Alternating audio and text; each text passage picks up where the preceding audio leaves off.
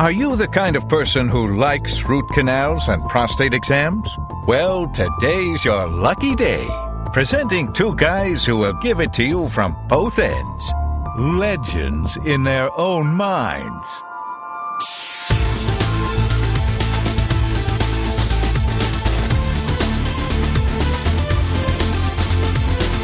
So, Dave, my oldest son, whose name cannot be mentioned anymore. Okay. He gave me his truck.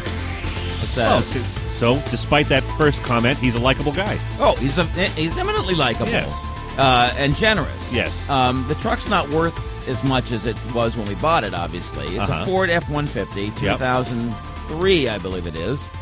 And it's been running like a top for years, obviously. And finally, the top stopped spinning. The top stopped spinning. Gotcha. And I started up one day and drove it, and it was hesitating. It was like coughing or something. So it was like, not Johnny again. No, Every time you tried to turn it over? Not old Leadfoot again. Okay. So I took it to the shop, Yep. and they did a once-over or 12 times over. By the way, it's a shop that I happen to like, a mechanic I like. It's two guys, and I like the people. Yep. The rest of my family, not so hot. Gotcha. So, of course, I have to get defensive when I take it to them. All right.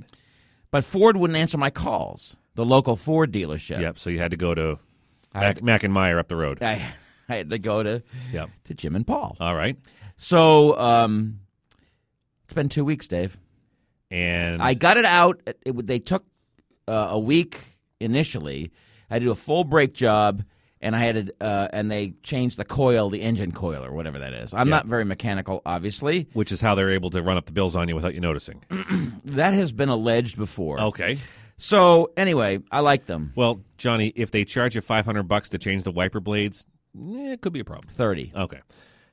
Yeah. So it was $1,200. Yeah. Oh, the full brakes and the coil. Yeah. Took it out, drove it, and the thing Still hesitating It was again. vibrating like a mother bleeper. Yeah. So I wanted to see if overnight, whatever, and then I brought it back. It was actually the weekend, so I drove it over the weekend, and it got better. Yeah. So I said, okay, great. And then on Tuesday, I had to drive on the highway. And it was not having any of it. Oh, my God. Oh, I mean, it was my back teeth, well, the few that I still have, were rattling pretty good. Right. So now it's been 2 weeks. And still no clue. They've run tests. They've replaced all the coils. They've run tests. They've run up the bill. They've done a lot So of I don't know if they're going to make it right, but then they just found out that the or just make it master expensive. brake cylinder is out, too. Uh-huh. So they keep finding problems, and they can't solve the one that I really want solved. But in the meantime, they're adding zeros. I hope not. So I have a similar frustrating story. I'm not being taken quite as much as you are. No, because I'm too nice. Yeah, I'm not. So and if you want, I'll call them. I'll call your service center when I'm done calling mine. So at the local Crook Honda dealership next door to here to the broadcast center. And we want to stipulate that not all Honda's dealerships are crooks. No, just the one next to us. Okay. So. And we took we took our van in. It's a little production van we use here at the broadcast center. Sponsorship of our podcast. All right, somebody call Toyota. Honda's out. So, well, we've got a 10-year-old Odyssey that probably doesn't owe us any favors. Certainly hasn't been doing us any favors. I've been in that rattle trap. I mean that vehicle. Oh, come on, it's the pride of the fleet. It is.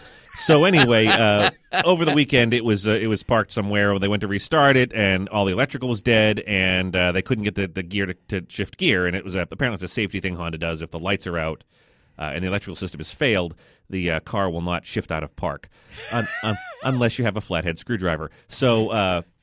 At any rate, the next morning... Wait a minute, you popped the ignition? I didn't. Somebody else did. They were able to override the security thingy, and it because they know the ignition was not the problem. The car starts, but when you try to shift it out of park, it wouldn't do it if the electrical system was down. Okay. Unless you use this special doohickey. It's on a website somewhere. You just push it here, and all of a sudden it works. So who did all this hacking? Oh, a lovely volunteer. So they bring the car to the Honda dealership, and I get the call.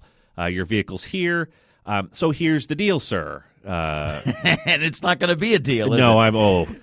So getting the car out of park is one problem, and the light's not working is another problem, so we're probably going to have to hit you with 2 diagnostic charges. And I said, what? Ma'am, that is crap. I said the car was working fine, and then all of a sudden these two things started happening. Simultaneously. Yes. So it's one charge. So I'm only going to pay one charge. You figure out what the problem is and figure out which one you want to charge me for. And so and hilariously, the next morning she called, it was only one problem. It turns out it's a lockout feature. They're related to each other.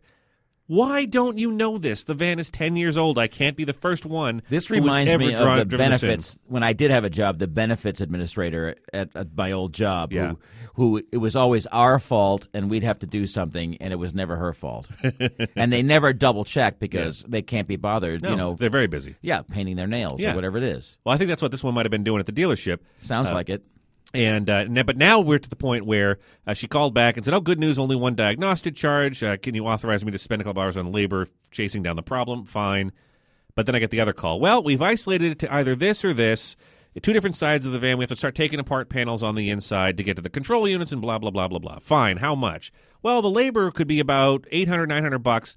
And I said, okay, what if you actually find a part that has to be replaced? Oh, well, those can be $400 to $600. I said, correct me if I'm wrong. The car's only worth $1,500. True. Yeah, that's about right. I said, well, how much would you just give me for it to scrap it? Yeah.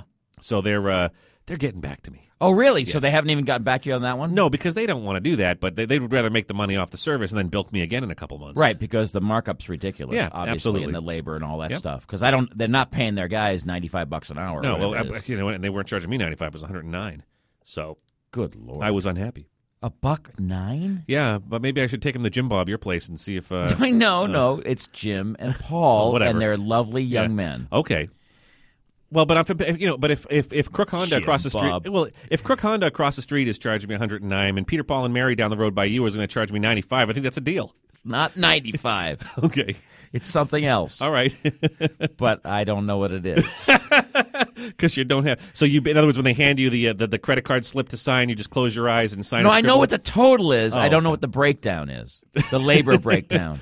So good news, Mr. J. It's $500 for an hour's worth of labor, and you'd be fine with that. No, I don't. I don't think so. Yeah, I don't. I don't know. I'm terrible. This is why my lovely wife handles all the finances in our household. If you're first of all, she has the job. Yeah, well, and second of all, she's been doing it for years, even when I was gainfully employed, because I'm terrible with money. Well, if you're willing to pay Slim Jim and Company to go to fix your car for whatever, I've got a lovely bridge I could sell you to the broadcast center. I don't want a bridge. Okay. I just want my truck back. All right. And so you're thinking I'm one of the ones that was born every minute? No, just once a minute. Well, I mean, I do follow up. With what? I call them and stuff. See how they're doing. Is it ready? Do you call them and say, did my last check clear? Good. How's the new Maserati? No.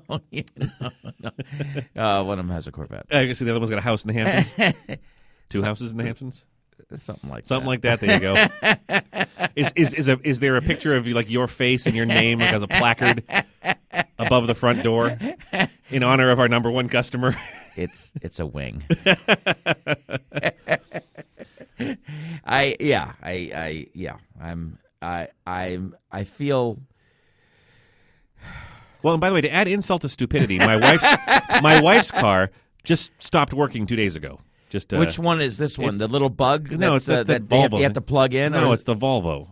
No, the Swedish car. Yes, the little Nissan Leaf plug-in golf cart thing works just fine. Thankfully, otherwise she'd still be in the garage. So your Stockholm syndrome vehicle, shock of all shocks, it doesn't work. No, it doesn't work. And what I think is absolutely hysterical is it's got a push-button start, so you just push the button, you hear the and it won't turn over. Yeah. But you're not turning the, how you used to turn the key and lean into it.